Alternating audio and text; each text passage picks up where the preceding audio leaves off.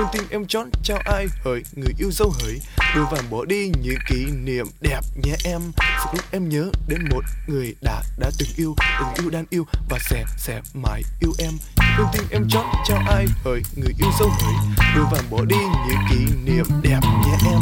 Sự lúc em nhớ đến một người đã từng yêu đang yêu và sẽ mãi yêu em. Con tim em chón chào ai hỡi người yêu dấu hỡi, đưa vàng bỏ đi những kỷ niệm đẹp nhé em. Sự lúc em nhớ đến một người đã từng yêu đang yêu và sẽ mãi yêu em. Con tim em chón chào ai hỡi người yêu dấu hỡi, đưa vàng bỏ đi những kỷ niệm đẹp nhé em. Sự lúc em nhớ đến một người đã từng yêu đang yêu và sẽ mãi yêu em. Con tim em chón chào ai hỡi người yêu dấu hỡi. Appleando, el podcast de los que andamos en Apple. Bienvenidos a Appleando, el podcast. Yo soy Jorge y nos volvemos a reunir después de demasiado tiempo el equipo habitual. Vamos a empezar rápidamente saludando a los componentes. Buenas noches, Rafa. Hola, buenas noches, maqueros. ¿Qué tal, Guillermo? ¿Cómo vamos? Bien, dispuesto. Buenas noches. Dani, ¿qué tal por ahí? Muy buenas, pues con ganas ya de empezar a meternos en faena, porque aquí creo que tenemos hoy un podcast con novedades y con alguna noticia bastante fresca. Bueno, noticias frescas y cosas que ya tienen su cierta solera, ¿no? Pero bueno, lo importante es que estamos aquí para comentarlas. ¿Qué tal vamos, Osvaldo? Hola chicos, ¿qué tal? ¿Cómo están? Pues yo un poco oxidado, porque la verdad es que no grabo desde la última vez que grabamos Appleando y estoy así como que quizás un poco espeso hoy, pero bueno, vamos a ver si con los buenos temas que tenemos ¿cómo se dice? Te quitas las telas de araña. Me quito las telas de araña, exactamente. Muy bien, venga, pues hacemos esa parada habitual y enseguida comenzamos.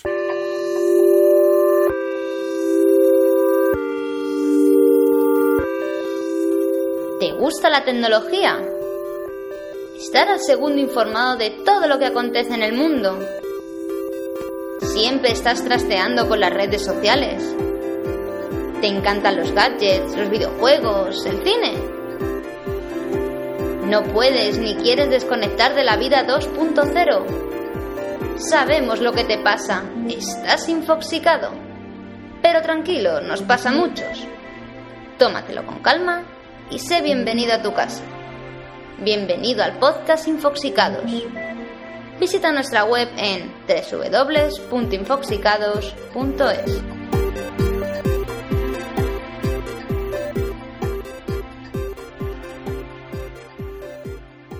Y como hace tanto tiempo que no grabábamos, pues lo primero que creo que debemos de hablar es el sorpresón que nos dio Apple, porque la rumorología y todos los blogs que nos estaban volviendo locos, que si el iPad de no sé cuántas pulgadas, que si iba a tener LTE, que si iba a tener no sé cuántos, y cuando estábamos más inmersos en esos, de repente, ¡pas!, anuncian el nuevo sistema operativo para los ordenadores, el que ya no es Mac OS X, sino que le quitan el Mac de delante y se queda solo en OS X, y que se llama Mountain Lion.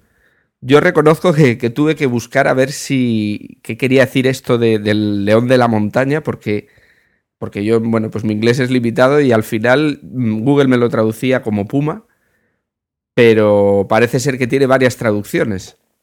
Y bueno, pues puede ser puma, puede ser león de la montaña, incluso cougar, me parece, ¿no? Yo me quedo con la de cougar, sí. Y bueno, con este detalle, pues, y la sorpresa, nos lanza un nuevo sistema operativo que va a estar para descarga y solo en descarga en este verano.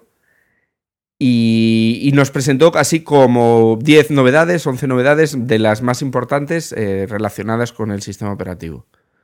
Lo primero que introdujo fue una cosa que ya esperábamos, que eran los mensajes, el iMessage de los sistemas iOS, pero dentro del ordenador.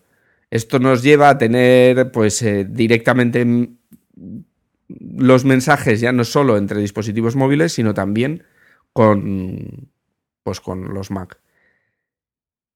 ¿Cómo veis esta característica? ¿Se le puede sacar mucho partido? Pues, evidentemente tienes que tener dispositivos iOS, Aunque bueno, también funcionan entre Mac y Mac, ¿no? Sí, bueno, yo creo que esto era lo que, digamos que se venía percibiendo o esperando que se hiciera que era el remozado del iChat, y lo que nos han hecho es exactamente eso, solo que bueno, le han cambiado el nombre, han cambiado el icono, pero básicamente esta beta que nos han dado de abrebocas de Message es simplemente un iChat vitaminado, un iChat repotenciado que ahora permite también intercambiar los iMessage con los dispositivos iOS, pero digamos que el corazón sigue siendo el iChat, solo que con este añadido que comentamos, ¿no? Pero yo realmente aparte de eso no le veo nada más. Bueno, eso, y que digamos que es una central de mensajes, porque además incorpora la funcionalidad de llamar a FaceTime, porque creo que FaceTime no está integrado, es un componente aparte del Message, y claro, hay que tenerlo instalado. Bueno, normalmente viene de serie, ¿no? Pues son dos programas distintos, pero sí que es un poco el que puedes recibir de la mensajería de Apple, de lo que antes era el iChat, que por ejemplo ya se ha comentado que funciona con el protocolo de Gmail, con el chat de Gmail, y que bueno, pues te quita pues tener que andar con varias aplicaciones instaladas para poder hacer a distintas redes de mensajería, ¿no? Yo creo que esto es un acierto. Seguramente hay mucha gente que le saca provecho, y seguro que revitaliza un poco pues la mensajería de Apple, que al no ser multiplataforma, pues otras opciones como WhatsApp o programas similares pues hacen bastante falta para poder comunicarte con toda la red de amigos, ¿no? Por ejemplo, en mi caso, con iOS hay muy pocos y con Android hay mucho, con lo cual el WhatsApp es lo más digamos así, estándar. Pero bueno, es un buen paso pues para poder potenciar la red de Apple y que puedan darle un poco más de movimiento. Yo de momento lo he probado apenas un día entre Mac y iPhone, y me gusta eso de, bueno, un poco hay una independencia ya del dispositivo. Puedes comenzar la conversación en uno y seguir perfectamente en otro gracias a la integración con iCloud. Puedes empezar en tu iPhone y cuando llegas a casa pues cambiarte al Mac, seguir la misma conversación. Es así lo que me llama un poco más la atención, y la integración también con FaceTime, que yo creo que es lo que más usaré, más que lo de conversar a través de mensajes. Normalmente uso más FaceTime. Y después algo que os comentaba antes de grabar, que había leído, y aún no lo he probado a fondo, que es que en principio puedes compartir cualquier tipo de archivo entre el Mac y un iOS. Eso te abre la puerta a enviar, por ejemplo, vídeos, sin tener que usar jailbreak ni otros software, otros programas que había para hacer eso. A través de este software, que aún está en beta, pues podrías compartirlo.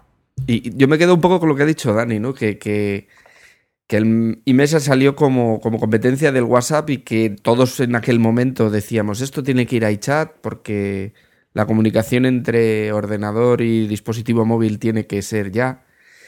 Y quizás yo les pediría un pasito adelante, y lo mismo que en la versión de ordenador del Mac tenemos la posibilidad de tener cuentas de otros servicios que no sean directamente de Apple, pues que podamos incluir esos servicios también a lo mejor dentro del iMessage del dispositivo móvil, de tal manera que tendríamos conectividad total, no solo con la plataforma iOS en este caso, sino global.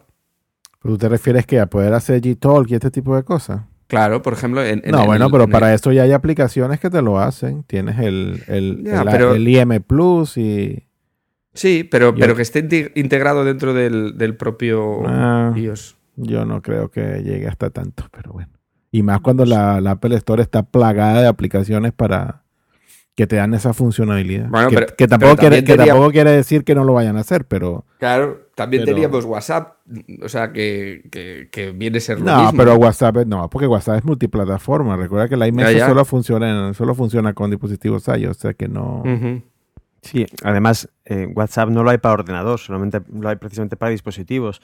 Yo creo que aquí realmente el estándar que sí está funcionando ya en el mercado es precisamente Gtalk, ¿no? Porque sí es un protocolo que hay clientes nativos para todas las plataformas y efectivamente lo que comentabais antes de que se puede iniciar una conversación en un dispositivo y terminarla en cualquier otro o continuarla en tiempo real sin que esa comunicación se pierda. Hombre, la verdad es que yo es algo que llevo haciendo ya desde hace bastante tiempo con Gtalk en el Mac y en el móvil, en este caso con Android, pero que perfectamente también se podría hacer con iOS.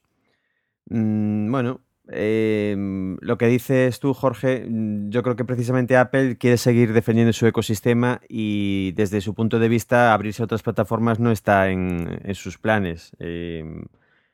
Cada vez más quiere atraer a la gente a su, digamos que a su forma de trabajar y a ese ecosistema y bueno, precisamente la apertura no es una de sus virtudes.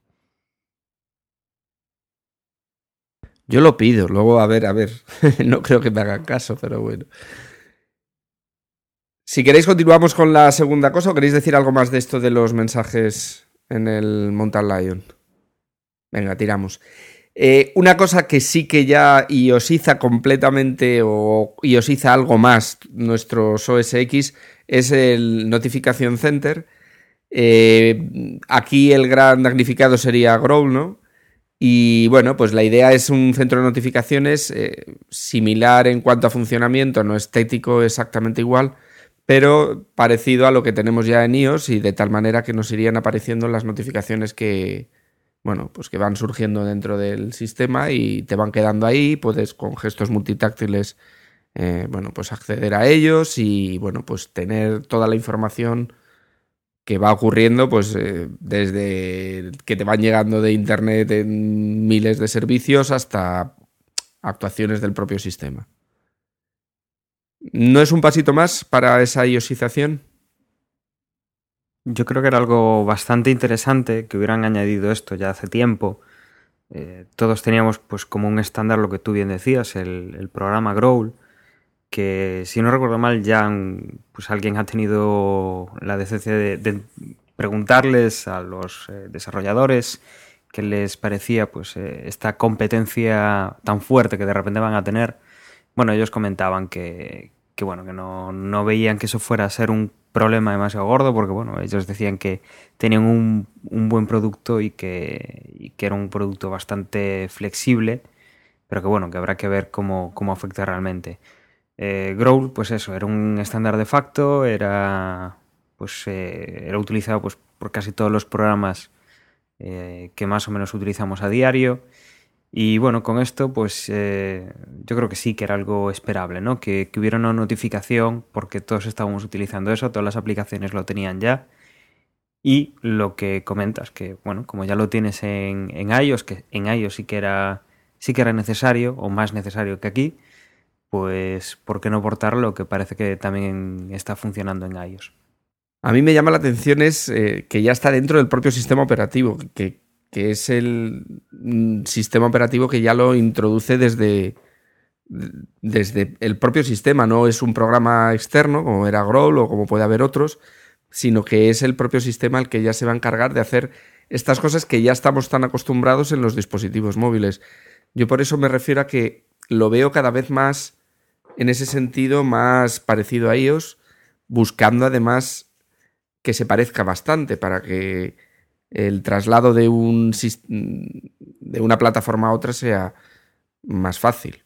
Hombre, si nos ponemos con que se parezca, pues hay que recordar que mucha de la apariencia de iOS se parece a lo que había antes en OS X, o sea, iconos y mucha estética. Entonces, normal que si tienen algo que les ha salido bien en iOS, pues que lo traigan al Mac. Y que esté integrado en el sistema, pues sí que sería lo normal, ¿no? Que no haya que andar instalando una aplicación que... A ver, nosotros sabemos que hay que instalar el Growl y y para lo que sirve, pero quizá la gente no sabría eso de las notificaciones, o gente que empieza o gente que no tiene mucha idea de informática, pues que no tenga que ir al App Store, aunque esté en los puestos más arriba del App Store, que normalmente pues pasará con este tipo de aplicaciones de Apple, que no tenga que ir a instalarlo y que no vea que es un añadido, sino lo normal es eso, que esté en el sistema operativo, que funcione perfectamente sincronizado con el sistema operativo, y yo creo que es un gran avance. Habrá que ver pues si es tan flexible como Growl, si los desarrolladores lo toman rápidamente y pasan de Growl, o qué demonios va a pasar, ¿no? Porque aquí directamente yo creo que no sé si había algún competidor para Growl, pero vamos, como decía, es un estándar y habrá que ver un poco, pues, en referencia a ese estándar que había, cómo se pasa a este Notification Center que añade pues ahora el Mountain Lion. Y otra cosa, estabais usando las notificaciones, o sea, el centro de notificaciones, los que tenéis iOS, ¿lo estáis consultando habitualmente? ¿Usáis esa funcionalidad? Sí, sí. No, porque yo debo ser así el más raro, porque no me acaba de convencer. Sí, cuando te salen el tipo de notificaciones, que yo qué sé, el WhatsApp, que te sale en la parte superior y sale la típica ventanita o burbujita, eso sí, pero el centro en el que están todas, yo pues es que no llevamos varios meses ya con iOS 5, yo no sé cuánto tiempo, y lo utilizo muy poquito, y ahora he instalado esta beta, esta developer preview del Mountain Lion, y aunque lo he probado muy poquito, no sé si acabaré usándolo lo mismo, ¿eh? Sí que usaba Growl y eso me gusta, pero el tener ese añadido ahí, que bueno, lo podrás hacer con gesto, o bueno, si no tienes trapa multitáctil, hay un icono al lado de la lupita. No sé si acabaré usándolo. Yo creo que me gusta más el sistema de Growl, que te avise, tipo un aviso ahí que desaparece a los pocos segundos. Bueno, pero supongo que al igual que en iOS, aquí en el Mac también lo podrás configurar para que te mande una alerta o la burbuja o el bubble, y igual que el Growl. Entonces no entiendo de dónde viene tu... Yo lo veo muy útil. Yo desde luego, para mí es exactamente lo mismo. Bueno, pero bueno, lo configuras tu centro de notificaciones, que te mande la burbujita y no abres el centro de notificaciones. Bien. Me falta meterme ahí a configurar y ver si realmente tiene la profundidad de que todas las aplicaciones, supongo que habrá una API abierta que podrán usar las aplicaciones para que usen eso, como pasaba algo con Growl, que soportaba un montón de aplicaciones para esas notificaciones. Al fin y al cabo, y por defecto, la ventaja que tiene esto, igual que en los sistemas operativos móviles, es que, digamos, que te mantienen una lista los eventos que no has visto porque a lo mejor no estabas delante de la pantalla, o que no os pudiste ver en tiempo real cuando sucedieron, ¿no? Para mí es la ventaja que tiene. Pero bueno, tanto en iOS como en Android, ahora como en OS X. Precisamente esa lista de cosas que te perdiste mientras no estabas delante de la pantalla. Te entiendo, sí, debe decir como un registro, un histórico de ahí. No sé, es que particularmente no lo uso. Me gusta cuando me dan la notificación en directo, pero no suelo acudir a un registro de notificaciones anteriores. Pero ahí te tienes que meter a notificar, o sea, a configurar, porque a lo mejor hay notificaciones que sí quieres que te avisen y sin embargo quieres otras que queden en una lista de pendientes sin que te estén avisando continuamente. Y bueno, casi siempre que he entrado en el centro de notificaciones me he pasado unos minutos borrando esas notificaciones antiguas que han quedado ahí registradas.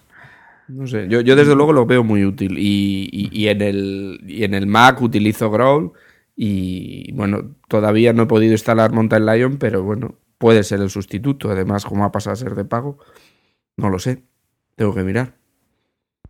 Claro.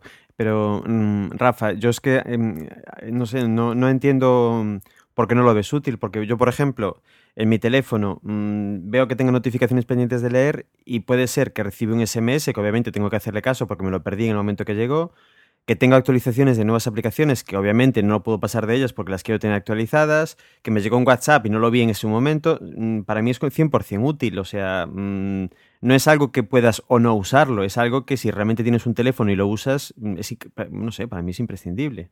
A mí me gustan las notificaciones cuando tienes la pantalla limpia y te llega una notificación y te lo avisa. Pero el centro de notificaciones en iOS, que tienes que coger el dedito desde la parte de arriba y desplazarlo para ver, es algo que tú tienes que hacer, que ir allí y ver si hay Rafa, algo. Pero es que tú también puedes, tú las notificaciones tienen muchas maneras de configurarla. Tú puedes decirle que no te muestre nada en pantalla y se vaya directo al centro de notificaciones. O le puedes decir que te muestre el pequeño banner en la parte superior y que te vaya al centro de notificaciones. O que te muestre el pop-up normal de toda la vida, el que existía antes de todo esto.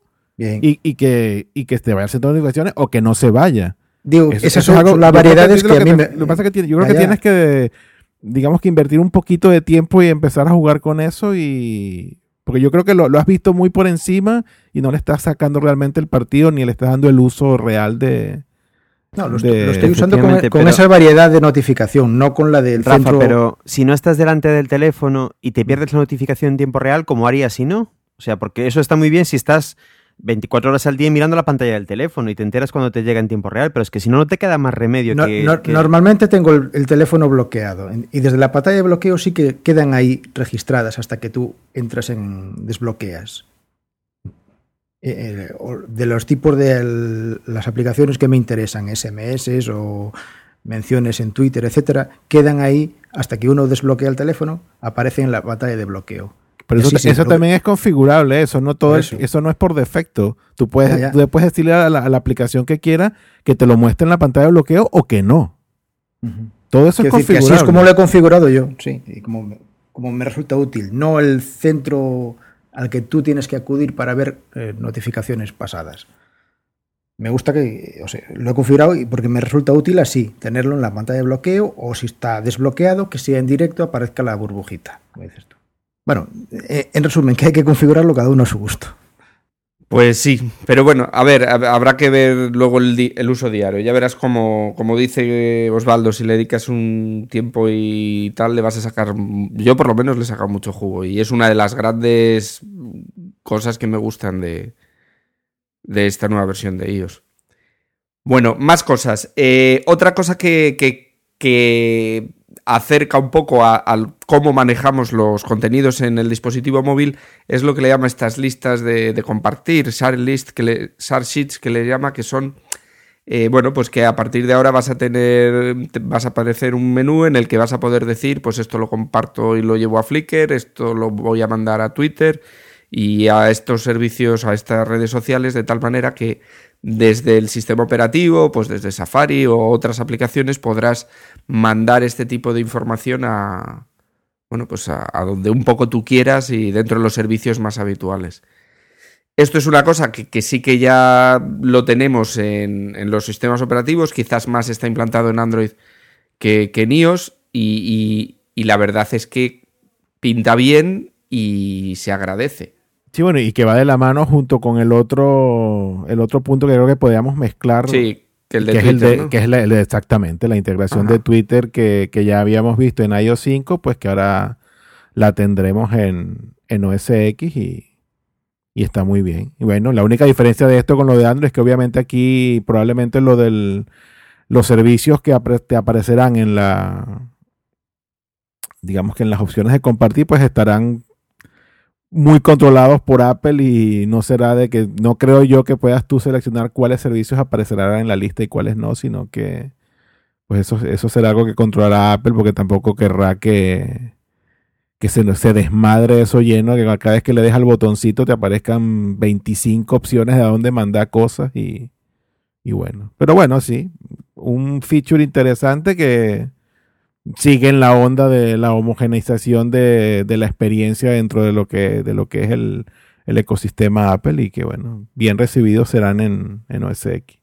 Yo, por lo que tengo entendido y por lo que he estado viendo, vamos a ver lo que comentáis en Android, hay una opción que es compartir desde una aplicación, pongamos que es la aplicación de la cámara, donde ves la foto que has hecho, y entonces, dependiendo de qué programas tienes tú instalados, por ejemplo, yo tengo un programa de FTP, que igual que tengo un programa para Twitter, igual que tengo un programa pues para Google+.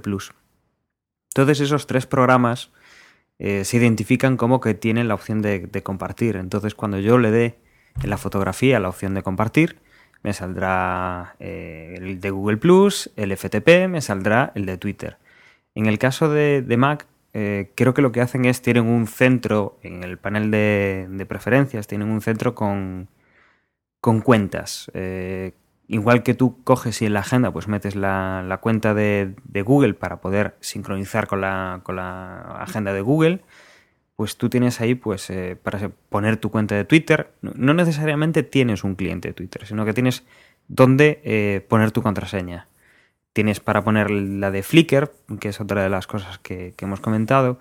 Tienes pues para varios servicios. Entonces con esa opción, tú sin tener instalado un programa, Apple pues te da la opción de, en esos servicios que tiene incluidos ahí, poder loguearte y te da una pasarela para poder pues compartir una fotografía, para compartir un enlace de una web con Twitter. Entonces sí que estará más controlada, como bien dice Osvaldo, porque por lo que yo tengo entendido, no será que si tú tienes un cliente de Twitter, el Mac pues te permitirá, al darle a compartir, compartir a través de ese cliente de Twitter, ¿no? Será el propio sistema operativo quien tenga la opción de hacer ese uso de las APIs pues de Twitter, de Flickr y de los otros servicios que vayan añadiendo. En cuanto a la funcionalidad, a mí me parece muy interesante. Yo creo que además Guille estará de acuerdo conmigo, porque una de las cosas que más nos gusta de Android es eso, tienes una foto y la puedes compartir. No necesitas pues un programa, o sea, bueno, no necesitas andar abriendo un programa, abriendo la foto desde el otro programa y tal. Puedes hacerlo desde uno y lo puedes compartir en otros. Y aquí la filosofía pues sería la misma, sería muy práctico. Tienes un enlace en el Safari o en otro programa de Apple y dices, pues quiero compartirlo en Twitter, y vas, compartes en Twitter simplemente con un botón. Yo creo que se va a ver esa filosofía de Android en OS X, y estaría muy bien que además se pudiera hacer algo similar pues en iOS. No digo que sea pues como lo que tiene Android, porque Apple no va a dejar que cada programa pues vaya generando esa lista inmensa, como dice Osvaldo, que bueno, en alguna aplicación de Android sí que se desmadra un poco. De hecho hay un pequeño error con la galería de fotos y a veces pues no te caben los servicios. Pero que bueno, que sí que sería interesante, pues, y es lo que hacemos muchas veces, ¿no? Compartimos. Entonces, creo que es un acierto y se va a utilizar bastante, y ya me diréis vosotros si le cogéis el gusto a esto de poder compartir las cosas de una manera tan fácil. No, pero en iOS ya eso existe, Dani, ¿eh? Pero solo para Twitter, por ejemplo, bueno, no hay sí. Flickr y Vimeo no, exacto, pero bueno, ya existe. Lo que probablemente a mí me falta Picasa también. Sí, todos esos necesitas una aplicación específica. La pena es que, bueno, como siempre, que sea Apple quien decida con qué servicios puedes compartir, y los que son directamente su competencia o no les caen bien, pues no los van a incluir, ¿no? Y digamos que los usuarios somos los perjudicados en ese sentido. Volvemos a lo mismo, ¿vale? Que el 90% de la gente lo que usa es Twitter y poco más. Y eso va a estar ahí. Y Facebook probablemente está en camino de que aparezca también. Así que vamos a volver a caer en la misma discusión de todos los podcasts, por favor. Lo de Facebook parece bastante cercano, ¿no? Por lo menos Sí, Tim Cook le está tirando los tejos claramente. Eso yo creo que va bien encaminado, sí. A lo mejor en la versión final, ¿no? Ahora estamos viendo una beta y todavía queda bastante recorrido. Y es posible. Decía que en la parte Mac lo que falta ahora es que bueno, los desarrolladores incluyan en esta funcionalidad en sus aplicaciones, porque las de Apple pues ya vendrán usando esa API, pero los desarrolladores de aplicaciones en Mac tienen que cambiar, sacar actualización de la aplicación para usarla. Sí, bueno, aclarar eso, que la aplicación muestra el botoncito, porque insistimos en que luego el botoncito a qué servicios mande, eso va a estar controlado por Apple 100%. Pero bueno, sí, que los desarrolladores pues actualicen sus aplicaciones para que por lo menos poder hacer uso del botoncito, ¿no? Seguramente la integración con Facebook, como decís, sí que estará en camino porque, por ejemplo, en iPhoto ya existe. Entonces, no tendría sentido que apoyasen a un servicio desde una parte del sistema y no desde el resto. Y, a ver, una de las que sí que generó polémica fue la aplicación Gatekeeper, que no cierra nada, pero sí que encamina todo hacia la App Store, ¿no? Aquí todavía nos permite hacer de todo, pero lo que hace es que te puedes permitir que bajar cualquier aplicaciones que los desarrolladores sean confirmados por Apple y directamente solo del Apple Store. Entonces, bueno, pues es una manera de llevarte hacia el camino que parece que Apple quiere, que es esa tienda de aplicaciones, aunque de momento podremos y parece que tardará, si llega algún momento, ese cierre, ¿no?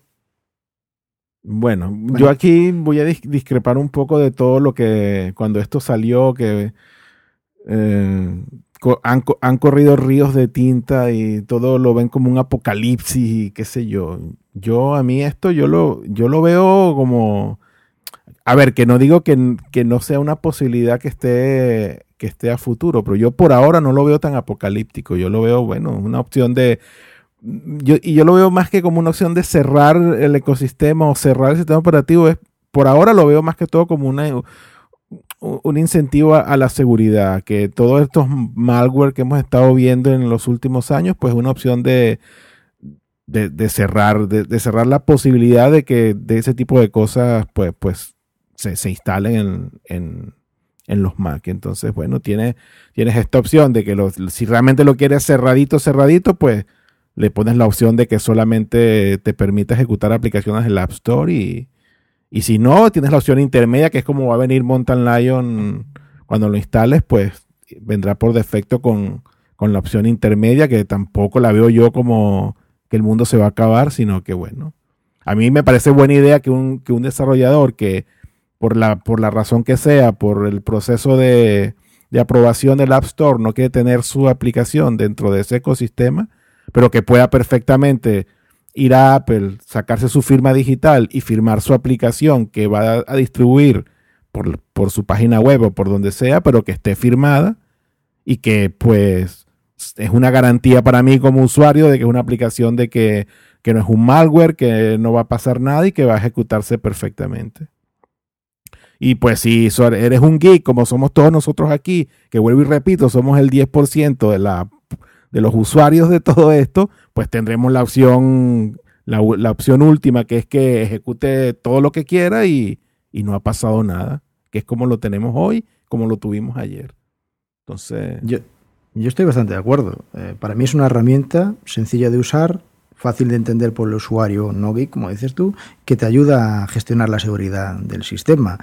Ellos te dicen, mira, aquí hay aplicaciones que te puedes descargar que pueden ser peligrosas, pero eres libre de hacerlo. Tú mismo puedes hacerlo. No te tienes por qué restringir. Si quieres que te ayudemos a escoger buenas aplicaciones que nosotros te aseguramos que no tienen ese problema, pues puedes ceñirte a la Mac App Store en la que los vendemos, o incluso puedes, con el paso intermedio, del Developer ID, que están firmadas. Y ellos te aseguran que la aplicación no es peligrosa. Y fuera de eso, puedes encontrarte aplicaciones peligrosas y otras que no, pero el que corre el riesgo eres tú. O sea que no veo el cierre, para eso no acabo de entender mucho a los conspiranoicos estos. No, bueno, la conspiración viene en que nadie te dice que en la próxima iteración, que ya hablaremos de eso, de este nuevo marco de iteraciones de sistemas operativos que va a implementar Apple, nadie te dice obviamente que cuando venga la siguiente iteración, luego de Mountain Lion, el Gatekeeper, en lugar de 3 opciones, pues tengamos la más restrictiva y la intermedia de hoy día. Y ya la última la quiten. También, a ver, yo no discuto que esa pueda ser una posibilidad, pero yo hasta que no la vea, yo no me voy a estar rasgando las vestiduras ni previendo el apocalipsis 2012. El año en que todo se acabó, qué sé yo. Y si así sucediera, tú no tienes por qué instalar esa versión, puedes quedarte con la que estás. Bueno, pero también pasarte a Linux o pasarte a Windows si quieres. Exactamente. No, nadie te obliga a nada, no te cierran nada. Yo tampoco creo que vaya a pasar. Ni a corto ni a medio plazo. No sé, a largo no lo puedo decir. Ahora vamos con la característica que yo considero que es la más importante, y es que iCloud crece y iCloud se hace pues completamente operativo entre dispositivos iOS y dispositivos Mac.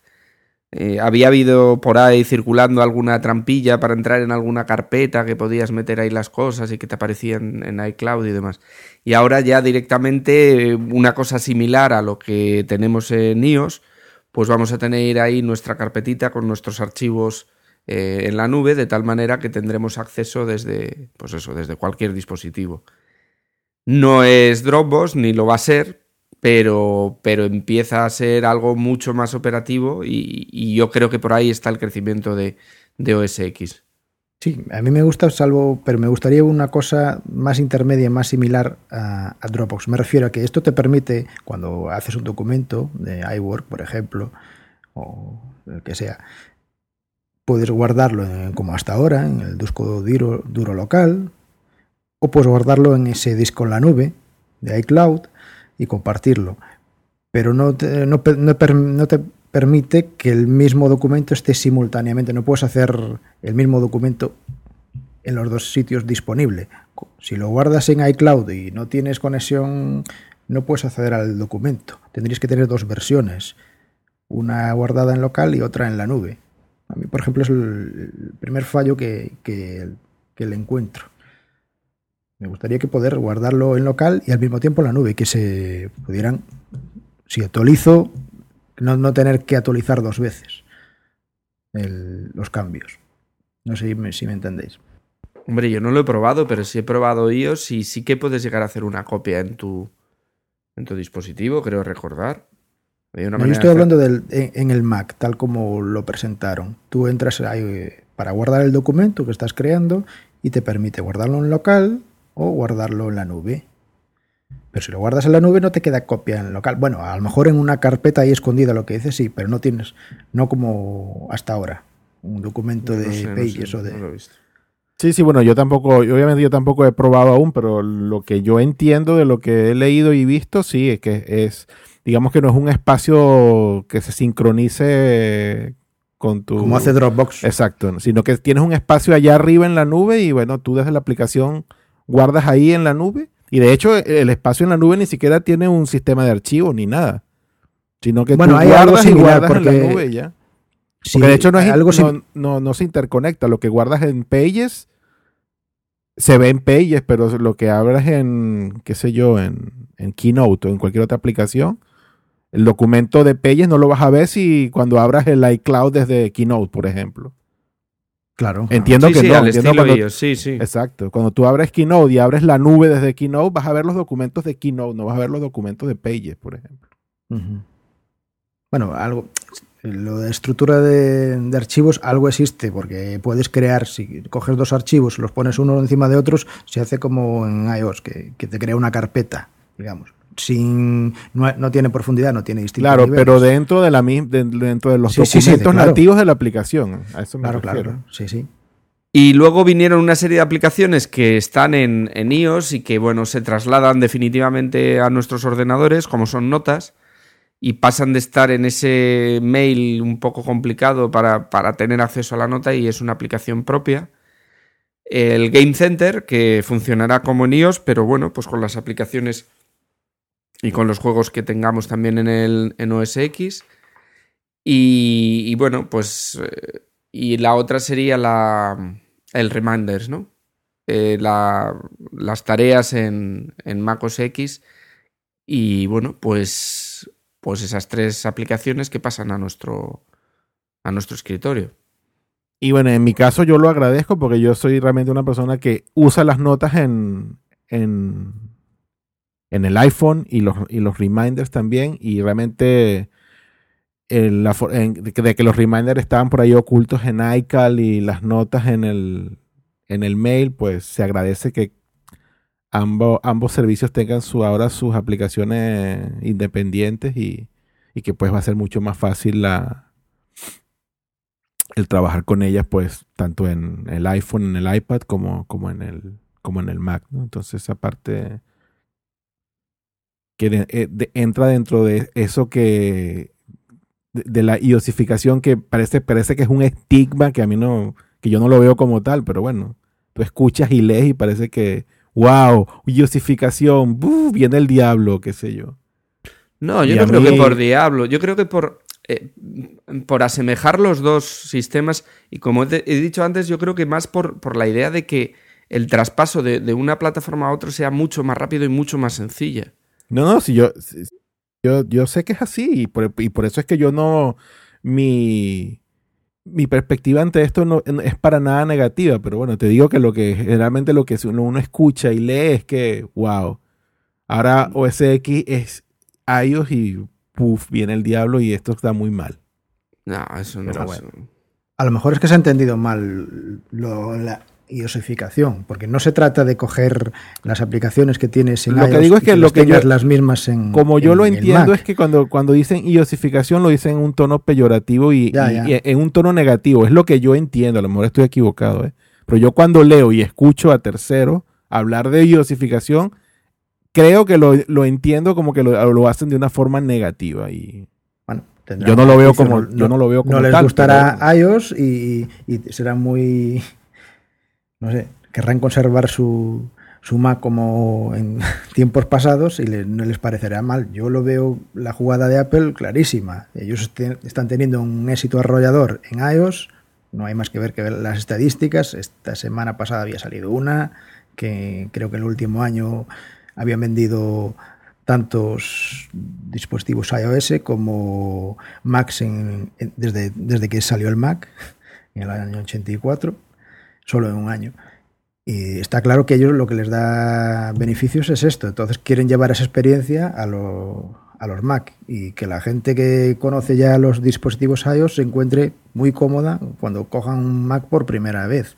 Y lo que decía antes, no se trata de que coger las aplicaciones de iOS y ponerlas igual en Mac, sino replicar lo que es la interfaz y la forma de usarlas, pero no la aplicación, porque estas de notas y recordatorios no son iguales, traen funcionalidades a mayores. Lo que sí es igual es la forma de usar con ellas. Una experiencia táctil y los mismos iconos, etcétera, la misma interfaz. Y también yo creo que están, o pueden, por lo menos tengo la sensación personal, que están consiguiendo un poco, pues, con esto de que van hacia una, entre comillas, convergencia de las dos ramas que tienen, la de sobremesa, o más bien la de PC, y la de dispositivos móviles, pues sí que es una sensación de que, para mí, que por ejemplo tengo Mac en casa, tengo 2 equipos, no tengo PCs, y que tengo pues móvil, smartphone, pero que no es un iPhone, sí que da esa sensación, pues como que si tuviera un iPhone, sí tendría una integración maravillosa y perfecta con lo que tengo en casa y con lo que estoy trabajando. Cosa que, por ejemplo, ahora mismo la tengo a través de Google. O sea, tengo que tener el correo con Google y tengo que buscar pues las notas con algún programa externo y tengo que buscar pues las tareas con otro programa externo que pueden tener sincronización y todo, pero bueno, son programas externos. O sea, da esa sensación de que quien ya tenga un Mac y no haya dado el paso pues a un smartphone, que supongo que dado el número de smartphones de Apple o de dispositivos iPad y los iPod Touch, pues serán menos en este caso, pero sí que creo que es eso, que están aunando no para crear lo mismo en 2 dispositivos distintos, sino que para ver que el trabajo en un dispositivo se continúa fácilmente con el otro y viceversa. Yo creo que es el punto, ¿no? No que lo hagan como iOS, que iOS lo hagan como SX, sino que vayan en una línea homogénea y lo que puedes hacer en uno lo hagas casi igual en el otro y que lo que puedas empezar en el otro continúe en el primero, ¿no? Entre la sincronización con la nube, el hecho pues de que 2 aplicaciones, hablaban de que si la agenda, pues ahora ya es contactos. Es que realmente pues la agenda no es una agenda, son contactos.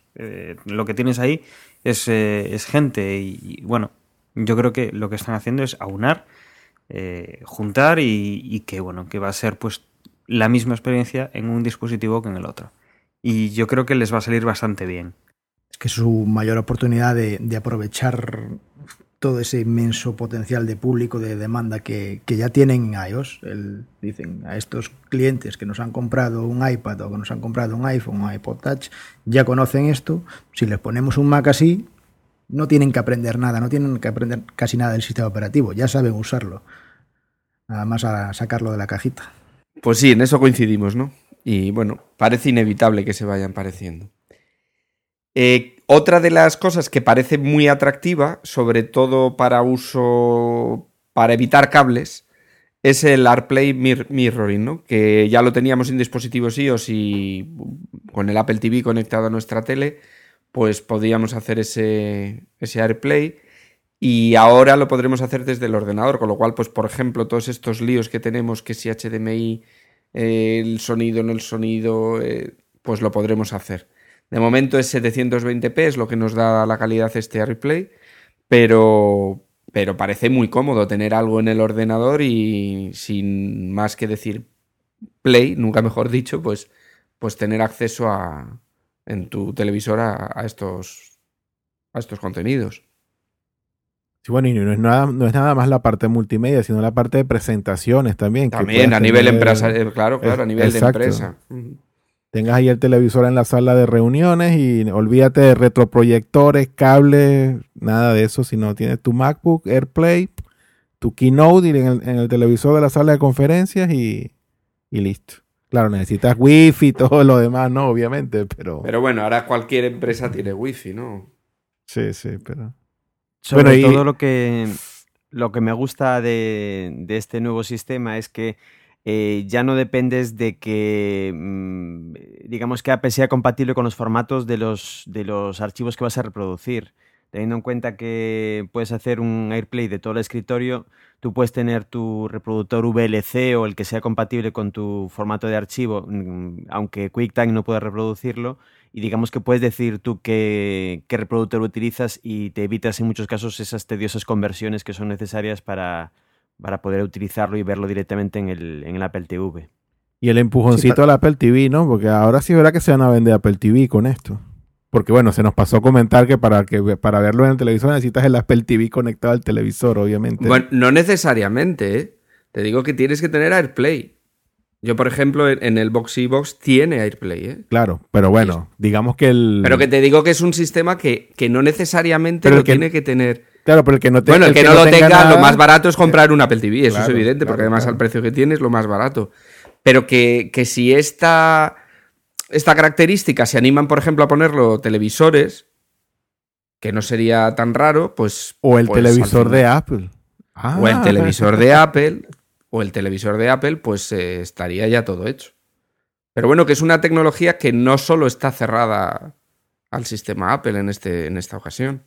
A mí me resultaba ya atractivo el Apple TV, con esto un poquito más, pero para mí no es ya un definitivo, porque para mí sigue siendo un problema el tema de los formatos que comentaba, no sé qué fue, si fue Guillermo antes, o creo que fue. Porque al final sigues teniendo que tener pues un iPad o un ordenador encendido. A mí me gustaría poder desvincularme de eso y yo, por ejemplo, los contenidos multimedia los tengo alojados no en el Mac, sino en un Time Capsule, o podría estar en un disco duro externo. Me gustaría poder conectar eso, un Apple TV directamente al Time Capsule por Wi-Fi o un disco duro y poder reproducir de ahí, por ejemplo, contenidos que no están pues en el formato que actualmente admite la Apple TV. Contenido, lo típico que nos bajamos son los MKVs. Y eso de momento pues va a seguir siendo no posible. Pero bueno, es un avance. Sí, puedo usar el Mac sin tener que conectarlo con el cable HDMI. Y estas fueron las características más importantes. Así que, bueno, hay más detalles, como que las actualizaciones ya serán todas por la App Store, no por el centro de actualizaciones que tenía o que tiene Apple de momento, el OS X. Y bueno, algún detalle más que, por ejemplo, que dijeron que que los sistemas operativos los iban a renovar cada año ahora, ¿no? Sí, yo creo que eso es algo importante que deberíamos conversar aquí porque Eso sí es un cambio de paradigma brutal. Y la otra cosa que viene tomada de la mano con esto, ok, vamos a tener un sistema operativo nuevo cada año, similar a lo que hacen con iOS, ¿no? Otra vez la convergencia que quiere hacer Apple entre las dos plataformas. Y otra cosa otra cosa que yo añadiría a esto, que es que el que vayamos a ver un sistema operativo de escritorio cada año, yo creo que es una forma de Apple de empezar, de decirnos de que el Mac no está apartado, de que el Mac sigue siendo muy importante y que ahora que tienen tanto brazo económico como músculo económico y ahora músculo en que pues han contratado a más gente y todo esto, pues ahora tienen la suficiente capacidad empresarial, digamos, para tanto una plataforma como a la otra darle el tiempo y el cariño que requieren. Y entonces, ok, vamos a tener una versión de OS X cada año. Y ahora yo les pregunto a ustedes, yo por ejemplo, cada 2 años pagar 23 euros por un nuevo sistema operativo, digamos basado en el nuevo paradigma que se introdujo con el App Store, de que pasamos de 129 con Snow Leopard y todo esto a 29 o 25, vamos a redondearlo a 25 euros cada 2 años. Vale, eso está perfecto, pero para ustedes 25 euros todos los años, ¿les parece una cifra aún asequible o creen que tienen que bajar un poquito el precio? Yo apostaría por 9.99. A mí me parece caro, ¿eh? A mí 25 cada año sí me parece caro. A mí no. A mí no, porque compáralo lo que están haciendo, con otros. A lo que están haciendo, tú lo has dicho, lo que están haciendo es, no vamos a esperar 2 años a hacer un cambio importante, grande, con muchos cambios entre un sistema y otro, y lo que vamos a ir haciendo es, año a año, vamos a ir haciendo mejoras de ese sistema operativo, pero son lo suficientemente importantes como para que no vayan en una actualización, que no sea 10.8.2, 10.8.3, 10.8.4. Va a haber aplicaciones nuevas, va a haber mejora de aplicaciones, va a haber integración de cosas nuevas, y eso requiere un cambio de numerito, de sistema operativo. Si tú date cuenta, hemos leído estas 10 características que vienen nuevas. A mí me parecen lo suficientemente importantes como para pagar 25 euros. Pagamos 25 euros por muchas aplicaciones. Por un sistema operativo que, además, yo espero y confío que será mejorado y en cuanto a estabilidad, en cuanto a funcionamiento y demás, pues yo creo que bien pagados son, ¿eh? Claro, pero tú pagas 25 euros por una aplicación que luego en el App Store todas las actualizaciones posteriores son gratis. Hablo de, por ejemplo, que si pagas 25 euros por el One Password o por llamas de aplicación X. Pero eso las pagas una vez y tienes todas las actualizaciones subsiguientes son gratis. Pero aquí es que estamos hablando hasta que cambien, pero esas también te cambiarán. Es decir, ellos, las aplicaciones ahora lleva poco tiempo la Apple Store y a lo mejor todavía no hemos tenido un cambio de aplicación de una versión 3 a una 4 o lo que sea. Pero eso también ocurrirá. No, pero entiendo que las actualizaciones dentro del App Store siempre serán, nunca tendrás que pagar 2 veces por la misma aplicación. Es lo que yo entendí. Osvaldo, pero con One Password tampoco fue así, ¿eh? Yo tenía un One Password original pero lo de ya no lo puedo tener porque tengo que volver a comprarlo. Pero eso es distinto. Aquí estamos hablando de la versión fuera del App Store y la versión dentro del App Store. Aquí estamos. Eso, el ejemplo de One Password no es el ejemplo para la situación que estoy intentando plantear yo. A ver, Osvaldo, si me permites, te doy el ejemplo. Editor de texto es Multron. Hay versión 3 y versión 4. La versión 4 es la de Lion y la versión 3 es la de Snow Leopard. Los dos en la App Store, y los que compraron la 3 se han tenido que pagar la 4 si la han querido. Claro, eso tiene que ocurrir. Es eso lo que comentas, ¿no? Sí, pero yo tenía entendido que eso no, dentro de las directrices. No, cuando pase de versión te va a cambiar. Y además esto, si lo piensas, es un filón para los desarrolladores, porque lo que van a hacer es esto. Tengo la versión 2, yo qué sé, de Reader. Y pues ahora para las nuevas características y mejoras y no sé qué del Mountain Lion va la versión 3. Y pagaste 9 euros o lo que costara, que no me acuerdo, pues ahora otra vez. Y si quieres actualizarte, pues tendrás que pasar por caja. Ya, bueno, yo no lo veo así del todo, pero si es así, pues conmigo no contarán. Te digo, a mí me parece que, a ver, por el iOS no cobran nada cada año por la versión nueva, ¿cierto? Es gratis. Y bajo esa premisa, por eso es que yo te decía, yo quiero creer que con este nuevo cambio que van a hacer con OS X, yo quiero creer que lo que van a decir, porque lo cierto es que no han confirmado ni han negado precio. En ningún momento, lo que han dicho sí es que va a ser una actualización paga, creo. Y tampoco sé si eso es oficial. Eso es lo que yo he leído. De que efectivamente Mountain Lion va a ser una actualización de pago. Pero en ningún momento han dicho que va a costar lo mismo que costó Snow Leopard o Lion. Entonces, bueno, en el caso de que sea de pago, yo quisiera creer que si vamos a actualizar un sistema operativo todos los años y basado en todo lo que hemos estado hablando ya, en que, bueno, si me has estado cobrando 25 por digamos, las actualizaciones bianuales, pues por esta que me cobres $9.99, yo digo, a mí me dicen que me van a actualizar todos los años y que la actualización va a costar $9.99 y yo no pongo ningún pero. Ahora, si me dicen que va a costar 25, me lo pienso. Ahora tengo que ver qué realmente es lo que me van a ofrecer año a año, a ver si vale la pena o no actualizarlo. Pero Yo creo que estará ahí. A mí $9.99 me parece que sería un precio justo por una actualización anual.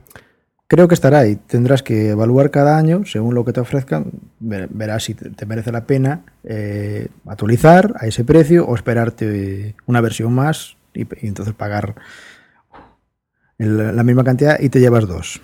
Has perdido un año, pero bueno. Yo será lo que haré. Evaluaré cada año y diré, ¿esto merece la pena pagar 25? Ahora mismo, tal lo que me la han presentado, pues llegará el verano y me dicen que son 25. Pues yo creo que sí que lo pagaré, porque no me parece demasiado para usar. Aparte, yo normalmente uso varias instalaciones. Pagar 25 por instalar una versión de un sistema operativo en 3 o 4 Macs, a mí no me parece más, comparado con lo que cuestan versiones de otros sistemas operativos de antes. Lo que si son solo mejoras que a mí no me llaman la atención, pues digo, pues no, me espero al año que viene. ¿Y si son $9.99? Pues puedes, pues mejor, pues a lo mejor en vez de esperarme al año que viene, pues cojo ese año la versión. Pues yo pienso que $9.99 sería lo justo y $1.99 sería el acabose. Que te digan, nada, un sistema operativo nuevo cada año y te va a costar $1.99. A mí me extrañaría que revientan todo. Las dos cosas. Uno que te costara $1.99 y otro que te costara más de 29 euros, por ejemplo. Las dos cosas. Yo creo que el precio estará ahí, entre los 10 euros y los 25. Así. Yo apoyo la moción de Osvaldo de que el sistema operativo va a bajar de precio, porque tenemos que tener en cuenta la otra gran polémica de esta futura actualización, y es que vuelven a hacer un corte en las máquinas que lo soportarán y las que no, y a mi juicio un corte de forma bastante artificial, porque las novedades del sistema operativo no necesitan, aparentemente no tendrían por qué necesitar mayor máquina, pero lo que dejen de ingresar en el sistema operativo lo van a ingresar en los usuarios que tengan que necesariamente cambiarse de ordenador porque el suyo no va a soportar la nueva versión del sistema. Yo debo ser un caso muy especial, pero vamos a ver, mi Mac va a cumplir cuando salga Mountain Lion o Cougar, le llamo yo, en verano, va a cumplir 5 años y va a poder usar Mountain Lion. La única requerimiento hardware ahora mismo que impide, creo que, o que va a impedir a muchos instalar, está relacionado con la tarjeta gráfica, los de la serie Intel GMA. Sí, bueno, pero esos son los MacBook blanquitos de justamente claro, más o menos de esa misma época, del 2007. Estás pidiendo que equipos de más de 4 años soporten eso. Yo lo que he escuchado que hay incluso equipos del 2009 que ya no lo soportarán. ¿Eh? No, yo creo que eso ha sido... Puede ser un MacBook blanquito o algo así, puede ser. El mío es de verano del 2007, el mío. Yo creo que de inicio del 2007 hacia atrás es lo que no estará soportado. Claro. Porque de hecho mi iMac, que es de mediados del 2007... va a estar soportado según la información que extraoficial, que eso también hay que aclararlo, que Apple no ha dicho absolutamente nada de cuáles son los equipos que están soportados o no. Toda la información que tenemos hasta ahora es extraoficial, así que... Bueno, parece que hay una lista que viene del instalador de Mountain Lion, en la que aparecen los números. Por ejemplo, aparecen, a ver, lo tengo por aquí, MacBook Pro desde de la versión 3,1, los MacBook desde la 5.1, y los MacBook Air desde la 2.1, el Mac Mini desde la 3.1, Mac Pro desde la 3.1 y Mac desde la 7.1, que ese fue el primer modelo de aluminio, del 2007. No sé cuáles son los que... Sí, bueno. Ah, bueno, sí, mira. Lo que decía antes Guillermo, el 2009, creo que se refiere al Mac Mini. El primero con tarjeta en NVIDIA fue de principios del 2009. Además, oye, que salga un sistema operativo no te obliga a cambiar, ¿eh? Efectivamente. O sea, nadie te pone una pistola en la boca y dice, lo cambias y si no el ordenador. O sea que, bueno... No. A ver, yo no estoy comentando eso. Yo simplemente lo comparo un poco con la trayectoria histórica hasta el momento y yo sigo teniendo en mi casa un PowerPC G4 que sigue funcionando perfectamente y el sistema operativo pues obviamente ya no es el actual. Aún así, este PowerPC pues andaba por los 10 años y sigue teniendo un sistema operativo actualizado. Me parece que los cortes cada vez se hacen cada menos tiempo y es lo que no me acaba de gustar. Yo no le veo tanto problema, pero bueno, no sé. Aparte de que, bueno, habrá que ver exactamente cuáles son los que se quedan fuera y cómo, ¿no? Pero bueno. Vamos a asistir a la fragmentación en OS X, ¿no? Si la fragmentación es de 4 o 5 años, pues bienvenida sea. No, la fragmentación en eso no sé. El caso es que estas serían un poco las características en general, darle una vuelta un poco tardía a este nuevo sistema operativo que nos viene ya. Y si no queréis añadir nada más sobre Mountain Lion, pasamos a la rabiosa actualidad. Había un detalle ahí de una que era en Time Machine, creo que ahora han hecho un pequeño cambio. Puedes añadir más unidades a la copia. No quiere decir que la misma copia de seguridad vaya a estar vayas a poder usar dos unidades distintas, dos volúmenes distintos para tener más espacio, sino que puedes hacer 2 copias, va rotando el sistema de una unidad a otra. Por ejemplo, puedes llevar al mismo tiempo 2 copias. No sé si se entendió lo que quería decir. Que puedes tener en vez de una copia de seguridad tendrás 2, ¿no? Usando dos volúmenes distintos. Claro. Sí. Pues... No, si había nada más... Bueno, hay pequeños detalles por ahí. Antes hablamos de Game Center y lo que es interesante para los desarrolladores es una nueva API, GameKit, que les va a permitir desarrollar los mismos juegos al mismo tiempo, que funcionen tanto en el Mac como en iOS.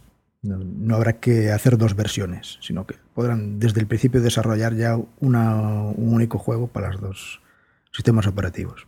O sea que nos inundarán la Mac App Store de juegos. Y se convertirá el Mac en un centro, en una consola, ¿no? Que siempre se había dicho que había pocos juegos para Mac OS X y ahora se va a convertir en algo muy jugón. Bueno, y otra cosa antes de que pasemos ya a página con esto, que le pasamos muy por encimita, que ahora pues el Mac App Store se va a encargar de las actualizaciones del sistema operativo, que aparentemente, digamos, las aplicaciones que se ve, digamos por ejemplo, el iWork que se compró hace unos cuantos años vía retail, que lo comprabas en una caja, que las actualizaciones de esa versión de iWork venían a través del software update, pues ahora que esto se desaparece y se integra con el Mac App Store. He leído por ahí que pues estas versiones de iWork que la gente que la compró pues vía cajita, vía retail, pues ahora va a tener que de alguna forma asociar ese iWork a su Apple ID para que luego las actualizaciones te puedan aparecer en el App Store, siendo estas aplicaciones no del App Store, ¿no? ¿Y los que lo compramos en alguna otra tienda por ahí? Pues yo creo que, pues si te soy sincero, yo creo que igual las podremos asociar y no nos preguntarán absolutamente nada. No lo puedo confirmar, pero yo estoy como que 80% seguro de que pasaremos por Go y cobraremos 200. La rabiosa actualidad es que tenemos, hoy nos anuncia Apple que tiene una cosa que quiere que veamos y que quiere que toquemos, con una foto, una imagen de un iPad y citando al 7 de marzo una keynote en San Francisco. El caso es que se ha vuelto loca la gente porque en esa imagen se ve un dedito tocando un 7 del calendario y no se ve el botón de inicio. No sé, yo creo que ya y no se ve por la perspectiva de la foto, creo yo. Claro, la perspectiva de la foto, o puede estar el iPad en apaisado, no tiene por qué estar puesto derecho, ¿no? Pues tú pones apaisado y el iconito se te viene abajo y no tienes nada debajo. O sea que, exactamente. No sé, a mí me parece, puede ser, o sea, yo no digo que no sea, pero que la gente ha visto esa foto y ya ha sacado 1000 conclusiones. Lo que sí que parece cantado es esa mejora en la pantalla, esa mejora probablemente en el procesador y lo de la pues, conectividad, a lo mejor en cámara. No, y la conectividad creo que también eso está prácticamente confirmado, lo de que va a soportar LTE. Sí. Yo ahí estaría muy bien, pero, hombre, alguna duda queda, porque la implantación del LTE, yo no sé en Estados Unidos si es muy fuerte. En Estados Unidos está mucho más avanzada que aquí, por ejemplo. Ah, bueno, pues entonces será por eso. Porque aquí... Claro, pero recuerda que el lanzamiento no es para España tampoco. No, ya, por eso lo preguntaba. Pues bueno, pues entonces sí, si allí en Estados Unidos está así, sí, está claro. Estaría bien. Y además eso nos dice que el iPhone 5 también lo traerá. Muy probablemente, sí. Bueno, que para Apple no hay crisis y a mí mi visa ya debe estar temblando, porque este año, a ver, ¿qué hacemos? No vamos a dar abastos. Porque este sí cae, ¿no? Este tiene que caer, ya no hay nada. Si ya tenemos Retina Display, es que ya me da igual el cuádruple el núcleo y la conectividad, nada. Con que tenga Retina Display, yo estoy más que contento. Y si tenemos que ir a por el iPad, y ya te contaba antes que el Apple TV también resulta muy atractivo ahora, y ya después cuando llega iPhone 5 toca renovación, porque ya no fuimos a la 4S, y después en verano, pues en verano vendrá el Mountain Lion. Pues pobre de ti, Rafa. Yo tengo el iPad 2 y no, a mí me toca este año es iPhone 5. Ya. Quiero decir que se me acumulan las inversiones. Pues entonces espérate al iPad 3S. y mi Mac acabo de pagarlo también este año. Bueno, y esa es otra. Capaz que lo que nos enseñan es el iPad 2S y no el iPad 3, ¿eh? O un iPad HD, yo qué sé. Pero tú crees, no, yo creo que en este caso sí que hace falta un 3, ¿no? Es sí, que sí, un sí. iPad yo no lo sé, 2S, yo no lo sé. Pero un 2S no pegaría con Retina y con LTE. No me gusta el nombre. Más que una S, ¿no? Bueno, la LTE es rapidez, ¿no? Y la S es de speed. Así que... Bueno, sí, visto así, sí. Y la Retina Display, pues es más rápido el refresco y qué sé yo. Sí, venderlo saben vender, eso no cabe duda. Yo creo que aunque solo sea por el marketing, llevará un 3. Sí, no sé. A ver qué hace. No lo veo yo. Yo le veo más un 3 que un S, pero bueno. En cualquier caso, la fecha está muy cercano y posiblemente para nuestro próximo Appleando ya podremos hablar de esa presentación, ¿no? Sí, de hecho estábamos comentando de quedar la semana que viene prácticamente, que sea esa para hacer por lo menos un pequeñito podcast comentando esas novedades. Y luego también cómo se está moviendo Apple, porque lo que está haciendo es lo mismo que nos va a sacar un sistema operativo cada poco. Las Keynote también las está alargando cada poco, largando novedades concretas, y espero que sea como la anterior y que no se alargue mucho y que concreten esta nueva aparición y a mí me gustó mucho la última en cuanto a concreción y presentar lo que querían y punto. ¿Y creen ustedes que nos van a dar algún tipo de abreboca de iOS o eso lo dejarán para más adelante? O aquí se sentarán solo iPad, te dirán esto es el iPad, estará disponible tal día y al iOS le pasarán por encima hasta una próxima keynote. No sería... ¿O crees que nos darán algún tipo de abreboca? Por lo menos un roadmap o qué sé yo. No, sí. Yo más bien a lo mejor te presentan alguna aplicación nueva o algo de una nueva versión de iOS, así un preview. Una nueva versión de iOS va a ser necesaria de todas si tenemos en cuenta que va a cambiar muy probablemente la resolución del iPad. Van a hacer falta nuevas APIs de reescalado de aplicaciones, digamos que eso va a tener que venir incluido o en una nueva iteración de la versión actual, o muy bien podría estar incluido en una nueva, que fuera el iPad el que viniera adelante con ella y posiblemente después la incorporase en los iPhones. No estaría mal, la verdad es que no estaría mal. Y no parece raro, ¿no? Hacia el verano, en esa conferencia de desarrolladores que expliquen, pero ahora ya serían los dos sistemas, ¿no? Sería tanto iOS como OS X. Pero bueno, parece lógico, le tocaría realmente. Pues nada, que 2012 y Apple definitivamente es año de cambio. Se están viendo muchos cambios y vamos a ver qué nos depara el 2012, ¿no? Bueno, Apple y la acción, Rafa, y la acción casi en $600. Ahí.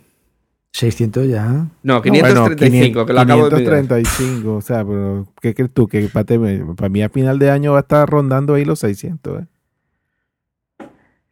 Una locura, una locura. Y tú las vendiste. ¿A cuánto fue que las vendiste tú? Unos 140 o algo así. ¡Ay, Dios mío! Por eso le llaman el juego de la bolsa, porque nunca sabes. No, si dudaba de volver a cogerlas en 200 y en 300 vuelvo Y yo creo que si las cojo ahora haría bien, pero bueno. ¿Cómo vamos a andar comprando acciones si hay que comprar iPads? Pues si os parece, después de un buen repaso a Mountain Lion, el anuncio del nuevo iPad, que lo tenemos ahí a la vuelta de la esquina, podemos ir despidiéndonos. Hasta pronto, esperemos que sí, que cumplamos eso y que la semana que viene, aunque sea una cosita rápida, grabemos esas novedades del iPad. Y bueno, tenemos preparada alguna cosa para el podcast, pero bueno, se nos han ido pasando las fechas y no ha podido ser. Pero bueno, aquí estamos y si queréis podemos ir despidiéndonos. Empezamos otra vez, si queréis, por Rafa. Buenas noches a todos. Ya sabéis, id ahorrando un poquito y guardad las visas, que pronto van a hacer falta. Hasta la próxima semana, probablemente, que estaremos de nuevo por aquí. Un saludo. Pues nada, un placer, como siempre. Nos vemos en próximas ediciones. Si queréis seguirme en Twitter, mi nick es neo-7 y si queréis visitar mi blog es mimemoria.net. Chao. Bueno, y a la espera de lo que presente Apple en este evento que tiene para el día 7 de marzo, pues nada, despedirme y bueno, que lo que presenten os guste y que si podéis comprarlo, pues que lo disfrutéis. Un saludo y nos escuchamos en el próximo podcast. Chao. Pues por mi parte también, que estén muy bien, que bueno, que ya tenemos iPad 3 y ya saben lo que significa eso, ¿no? Que ahora reviven los rumores del televisor. A partir del 7 de marzo todos los rumores serán el televisor de Apple. Que estén bien, nos escuchamos la próxima semana si todo va bien. Chao. Pues eso, con la promesa de la semana que viene, a ver si la cumplimos, nos vamos despidiendo. Yo os dejo un poquito de spam, visitar mi fotoblog, que lo acabo de remodelar, metro10.es. Y bueno, pues nos vemos la semana que viene. Adiós. Chao. Chao. Chao. Apple Mountain Lion, $9.99, por favor. $9.99. Cougar. Con tim em chót trao ai hỡi người yêu dấu hỡi, đôi vàng bỏ đi những kỷ niệm đẹp nhé em. Sự lúc em nhớ đến một người đã từng yêu đang yêu và sẽ mãi yêu em. Con tim em chót trao ai hỡi người yêu dấu hỡi, đôi vàng bỏ đi những kỷ niệm đẹp nhé em. Sự lúc em nhớ đến một người đã từng yêu đang yêu và sẽ mãi yêu em. Con tim em chót trao ai hỡi người yêu dấu hỡi, đôi vàng bỏ đi những kỷ niệm đẹp nhé em. Sự lúc em nhớ đến một người đã từng yêu đang yêu và sẽ mãi yêu em. Con tim em chót trao ai hỡi người yêu dấu hỡi, đôi vàng bỏ đi những kỷ niệm đẹp nhé em. Sự lúc em nhớ đến một người đã từng yêu đang yêu và sẽ mãi yêu em. Con tim em chót trao ai hỡi người yêu dấu hỡi.